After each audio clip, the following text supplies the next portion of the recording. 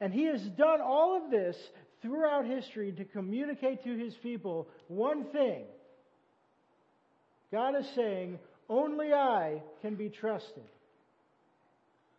And so often His children do not trust Him. Last week we began a new section of Isaiah. Tom shared a lot about God's greatness in terms of His size and His power and how everything fits in His hand or in this circle that He had us draw. And God has said these things to comfort His particular people at a particular time in history in a particular place. Because they have gone from being in imminent danger of being conquered by Babylon to now they have been conquered by Babylon. In fact, they might not even have read this text until after all of that. I don't know if they allow scripture readings when you're in captivity. So I do not know that. But I know in either event, as God's people are reading this part of Isaiah, they are most likely very discouraged. Can I trust my Father? I mean, they've likely known captivity their whole lives. Perhaps their parents and their grandparents might have had a taste of freedom. But people have been born and died in captivity. And they're thinking, where is this God?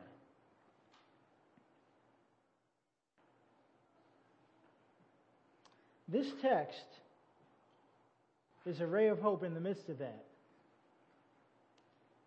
This is God encouraging them. This is God saying, I have not been far off. In fact, quite the opposite. I've been working it all out. You're exactly where you need to be, Israel. So today, we're going to keep that up. And as we get closer and closer in God's plan to the birth of Jesus Christ, we're going to find out that in spite of Israel's failure to depend on God, that God's plan will be carried through to completion. And God is going to continue to reveal to His people that they are not only part of that plan, they're included, they get to take an active role in that plan. They're not just spectators. So let's pick up in Isaiah chapter 41. I'm going to read the first 14 verses as we look at God guiding history. Listen to me in silence, O coastlands. Let the peoples renew their strength. Let them approach, then let them speak. Let us draw together for judgment. Who stirred up one from the east, whom victory meets at every step? He gives up nations before him, so that he tramples kings underfoot.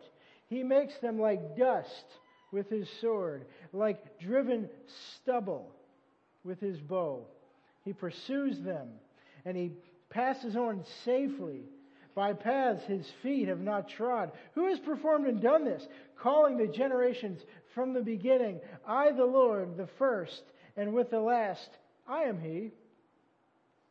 The coastlands have seen and are afraid. The ends of the earth tremble. They have drawn near and come. Everyone helps his neighbor and says to his neighbor, be strong. The craftsman strengthens the goldsmith, and he who smooths with the hammer, him who strikes the anvil, saying of the soldering, it is good. And they strengthen it with nails so that it cannot be moved. Okay. Consider the point I just made. God's hand is guiding all of history. Now I want you to apply that to the two groups of people that we just talked about. First, the coastlands, and second, Israel. how does God interact with them? And how do they respond? Let's first look at the coastlands. They're called in verse 1 to gather their strength and approach God for judgment. And who is this people group? Who are the coastlands? I mean, I don't see any coast, so I guess he's not talking about us. Well, in a nation, as it is in America, the coastlands are the ones with all the power and all the influence. Think California. Think New York City. The harbors. Just imagine, and I'm not sticking California and New York immediately in this category, but I want you to imagine a sort of generic, self-sufficient people. What need do they have for God? They don't. They have money. They have power. They have influence. So God tells them in verse 1, be quiet, gather your strength, step up, and we'll see what happens. We'll see how strong you really are. And in verses 2 through 4, he looks at similar superpowers. He mentions the one from the east. And in verse 2, that very likely refers to Cyrus of Persia, who would overthrow Babylon. Now, reading about the swords and the destruction, reading about this would prompt the Jewish reader to think, oh yeah, God did say back there that Babylon would overthrow us, but then they themselves would be overthrown. That's what we've been reading about. So all God is saying here is that superpowers come and go, and here comes another one, and I'm the one stirring them up. I make Cyrus, I break Cyrus. And God continues this boast in verse 4, saying, He has done this since the beginning. And again, this should encourage the Jewish reader to look backwards and think, oh yeah, God did that. He did that with Pharaoh. He did that with Jericho. They looked so great. And He made them great, and then He smashed them. And He rescued us. So again, a simple point is being made here. God is guiding history. Don't be afraid, Judah, is what this text is saying. Don't be afraid, Israel. I'm not far off. In fact, the plan is going perfectly. And Isaiah builds his case in verse 5 through 7. Keep your eyes there, because I'm going to be here for a little bit. The nations, or the coastlands, see this power and they tremble. They tremble. Do they? Do they really? I mean, is this humility? Like God appears in a cloud to the coastlands and they all fall on their face. I don't think that's what's happening here because of what these self-sufficient people do next. They help their neighbor and they turn to their brother and they say, be strong. And then they put the blacksmith and the coppersmith to work. And what do you plan to do when you do that? You're not building shovels. They're basically responding in times of trouble out of their own self-sufficiency and exhibiting more self-sufficiency. They're doubling down. And this doesn't seem like a big problem on paper, perhaps. I mean, the end of How the Grinch Stole Christmas, this is the ending. We got all of our stuff stolen. Let's just band together and be strong. It's a classic, right? This doesn't seem like a problem. So let's really think about this. Let's start small. Kids, this is when your friend's mom or dad comes to pick them up for Sunday school and they say, it's time to go. And you say, let's keep playing. Don't leave. And you do everything to make that exit not happen. Let's get a little bigger. This is any time, adults, one of your friends makes a terrible life choice and you give them a high five. Or, even worse, you just don't address it.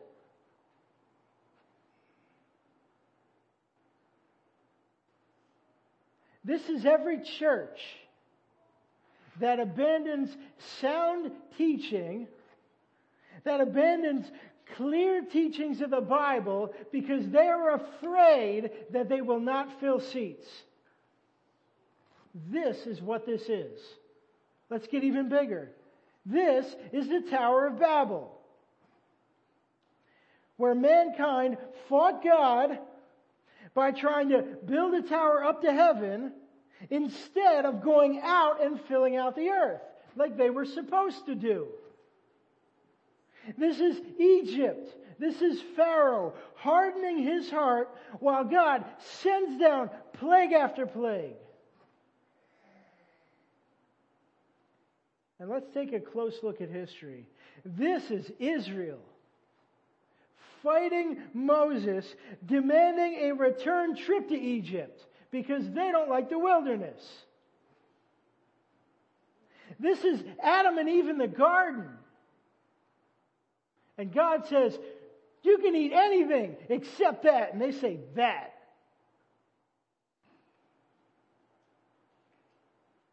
This is the high priest sending Jesus to the cross because he doesn't want to lose his job.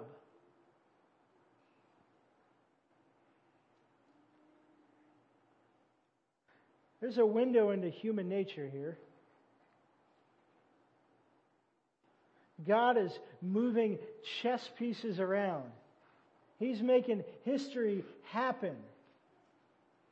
And mankind fights him in vain, obsessed with their little place in history, because at the end of the day, nobody wants to look weak.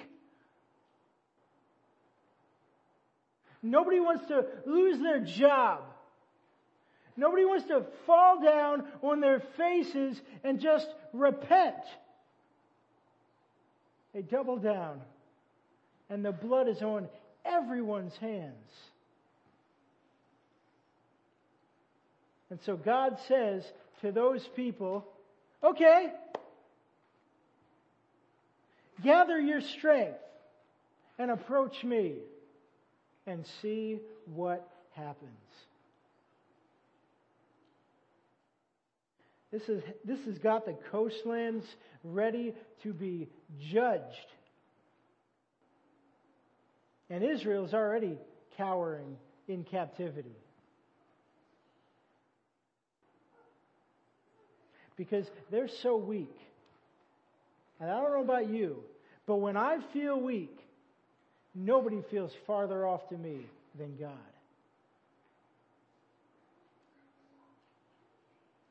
And that's what makes verse 8 such a comfort.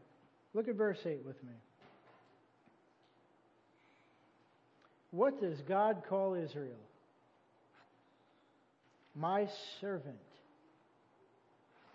my chosen, my friend. In verse 9, God hasn't cast them off at all.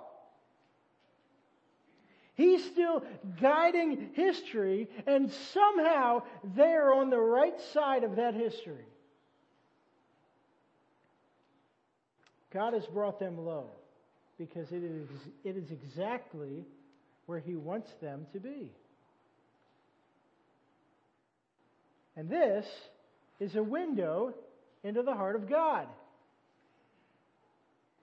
Because He's not looking for self-sufficient people. It's such a strong contrast to the coastlands, isn't it? While they are called to bring their strength and prepare for judgment, you leap ahead to verse 14, and Israel's patriarch Jacob is compared to a worm. That's God's team. A big pile of worms. You okay with that? Because they're weak, and they're downcast, and they have nothing, and look at what they get in verse 10 in exchange for that. Fear not, God says, I am with you, be not dismayed, for I am your God. I will strengthen you, I will help you, I will uphold you with my righteous right hand. This is not some platitude.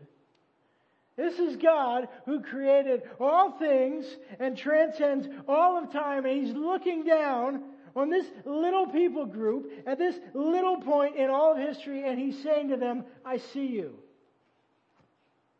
All is well, my friends. Suddenly, it's not so bad to be in Babylon, is it?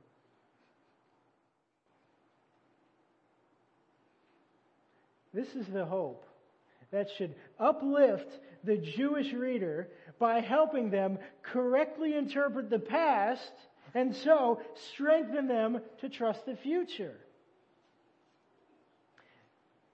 Let me reread verses 11 through 14 again, and we'll see what God now has in store for this pile of worms. Behold, God says, all who are incensed against you shall be put to shame and confounded.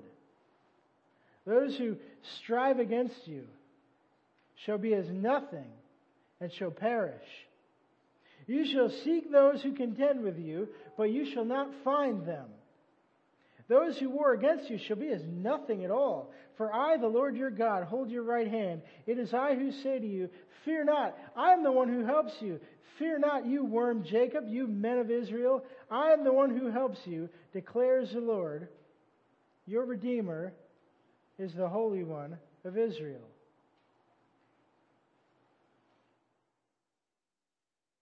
This is more than just a promise that Babylon is going down.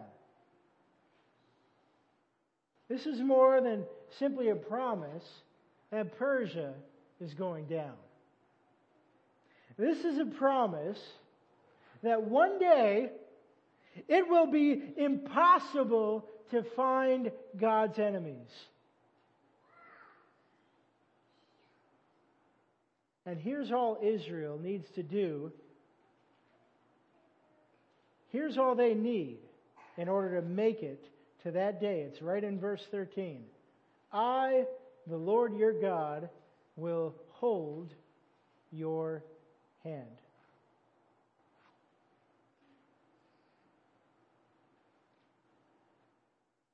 It is a firm commitment that a father makes to his child. Like me, sitting in a little motel room with my family, $30 and a bucket of chicken. And we're doing great. Because my job is simply to trust, and some things don't change.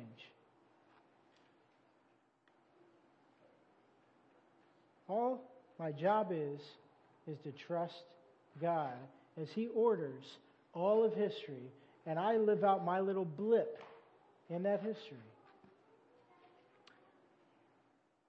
Or as verse 14 says, fear not. The people that are called to fear are the coastlands. It's right in verse 5. No, God's people, they look at history past and they look all the way to the end. And you can't see it all, but it is all going according to God's plan. And God is not like us. And the best part of all of that is that God's weak people will not, and in this case, are not, called to be spectators. We actually get to participate in that plan. And that is point 2. God lets His people participate in history. Let me read verses 15 through 20. Behold, I make of you a threshing sledge, new, sharp, and having teeth. You shall thresh the mountains and crush them. And you shall make the hills like chaff. You shall winnow them, and the wind shall carry them away, and the tempest shall scatter them. And you shall rejoice in the Lord, in the Holy One of Israel. You shall glory. When the poor and needy seek water, and there is none, and their tongue is parched with thirst, I, the Lord, will answer them. I, the God of Israel, will not forsake them. I will open rivers on the bare heights and fountains in the midst of the valleys. I will make the wilderness a pool of water, and the dry land springs of water. I will put in the wilderness the cedar, the acacia, the myrtle, the olive. I will set in the desert the cypress, the plane, and the pine together, that they may see and know, may consider and understand together that the hand of the Lord has done this, the Holy One of Israel has created. So there's one fundamental thing that God's people are allowed to do as He rolls out this plan. They get to participate in a harvest. That's verses 15 and 16. That does not simply mean that you are allowed to major in agriculture, although you are free to do that. God simply uses agricultural language. He's going to make His people new and sharp, having teeth, threshing and crushing and winnowing. And you and I, especially if you've grown up in church, you might be able to pretty quickly interpret that as the Great Commission of Matthew 28. I'm going to send you out. And as Jesus would say elsewhere, look up, the fields are white for harvest.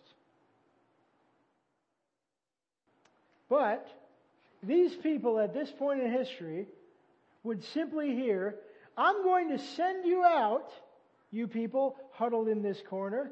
I'm going to send you out, and you're going to be my instruments, and you will be strong by my making for the mission that I'm going to send you on.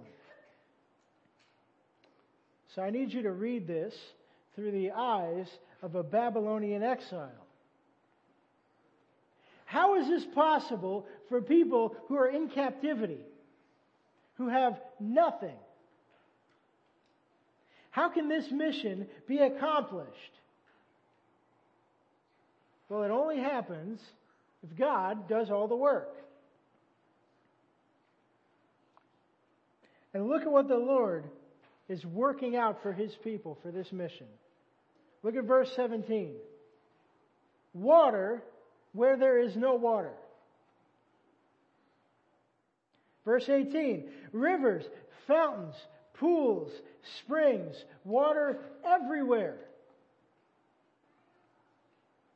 Verse 19. Like Like the growth, we have cedars, we have acacia trees, so on. In short, in all of this, God will make life where there is no life. He's not just planting a seed in the grassland. This isn't my children helping me to pad down a seed and we water it. This is a tree growing in a desert. You can't just do that. God has to do that.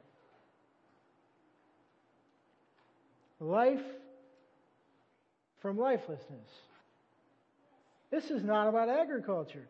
This is history coming full circle. I think if you're a Jewish reader and you're reading this, you're going to then look back at the beginning of history, at the Garden of Eden, and to say, one day God promises the earth is going to look like that again. Life where there is nothing. And this is all done for the sake of verse 20, that they may see and know, that they might consider and understand together that the hand of the Lord has done this. The Holy One of Israel has created it. In short, what God is calling the reader to see here is that there's a mission of global redemption coming, and it's all for God's glory, and that weak little worm Israel gets to be a part of it.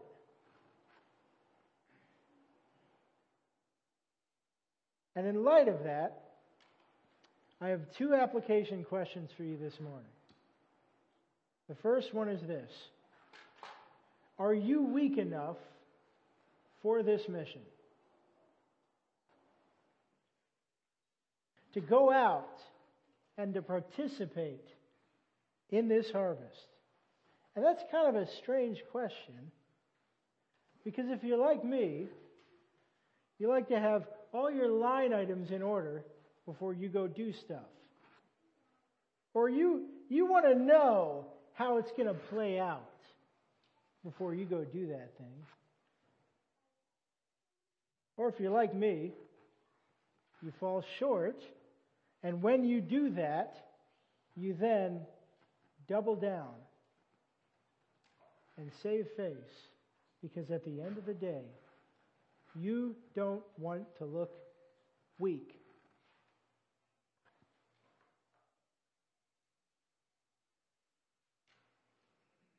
If that's you, you've probably already figured it out, that you look a little bit more like the coastlands than Israel. But the good news is this: to God, it's all the same.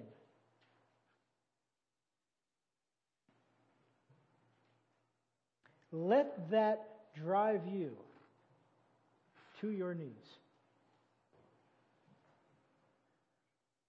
Because if you're feeling totally weak, if you're feeling like a worm this morning, do not fear. You're perfect for the job. But if you're thinking, I'm not so bad, I can't help you, maybe I'll check in next week.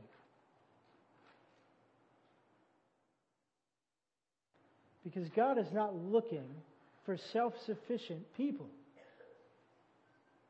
God is looking for people to boast in His sufficiency. God is not looking for people who are concerned, who are preoccupied with their little place in history. God is looking for people who are concerned with the Lord of history. I mean, weak people attempting great things for God, that's how we're here. Right? Let's do Advent. Right? God picks Mary, a virgin, probably a teenager, from a nothing town.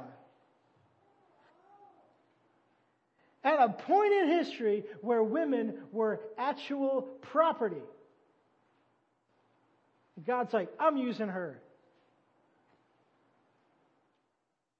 And he keeps picking his team. You know what? I'm going to pick Joseph, a carpenter. Then you know what? I'm going to get some shepherds. Shepherds. That's why David got overlooked as king, because he was a shepherd. And God says, I want him. And then God himself takes the form of a weak baby. And then God uses a Roman cross to bring life to the world. And that is the centerpiece of all of history. And you can keep going. And you can think about Jesus' disciples. Common men. And the poor and lame and needy who comprised Jesus' bravest followers. And the women who happened upon the empty tomb on the third day and were the first to testify, even though their testifying didn't even count in court. God used weak, tiny people at little points in history to point to the God of all history so that the world could not help but say, like in verse 20, the Lord's done this. The Lord did all of this.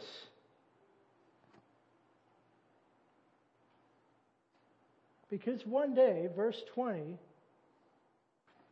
is going to be real. The world will actually bow down. As one preacher says, you'll bow down or you'll bow down. So we can't stop history, but we can be on the correct side of that history. Because the Lord guides history, partnering with His people, and He does all of that for His glory. And in light of that, I'm going to close with my second question. As you go about this season, and as you consider all the choices you might make with the rest of your lives, ask yourself this question once you've admitted your weakness. And the question is this: what will bring the Lord the most glory? That question has to drive all the other questions.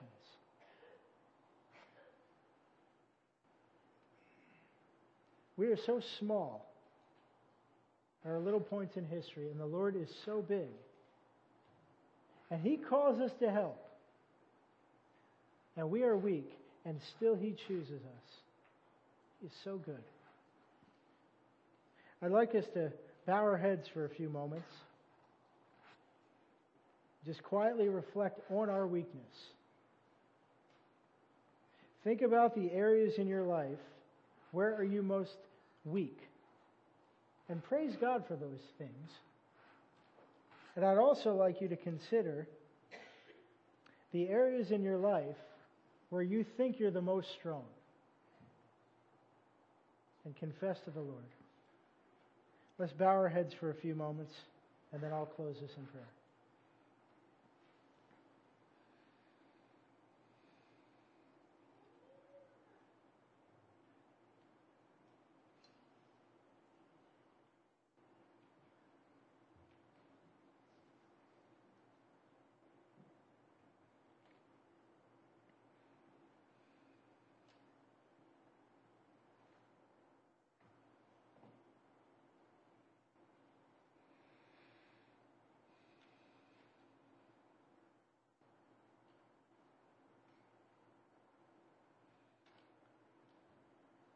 Dear God, in the Garden of Eden, we did our very best to stop you, and we could not. And throughout history, all of mankind built a case up against itself,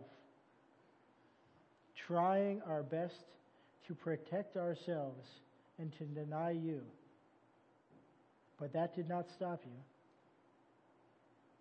Lord, even when you came in the form of a servant, we did our best to stop you. Your message was offensive. We did our best to stop you, and death itself could not. Lord, we thank you that because of that, you make us strong. You lift us up. Lord, let us be silent before you and consider your greatness. Let that enable us to go out. Amen.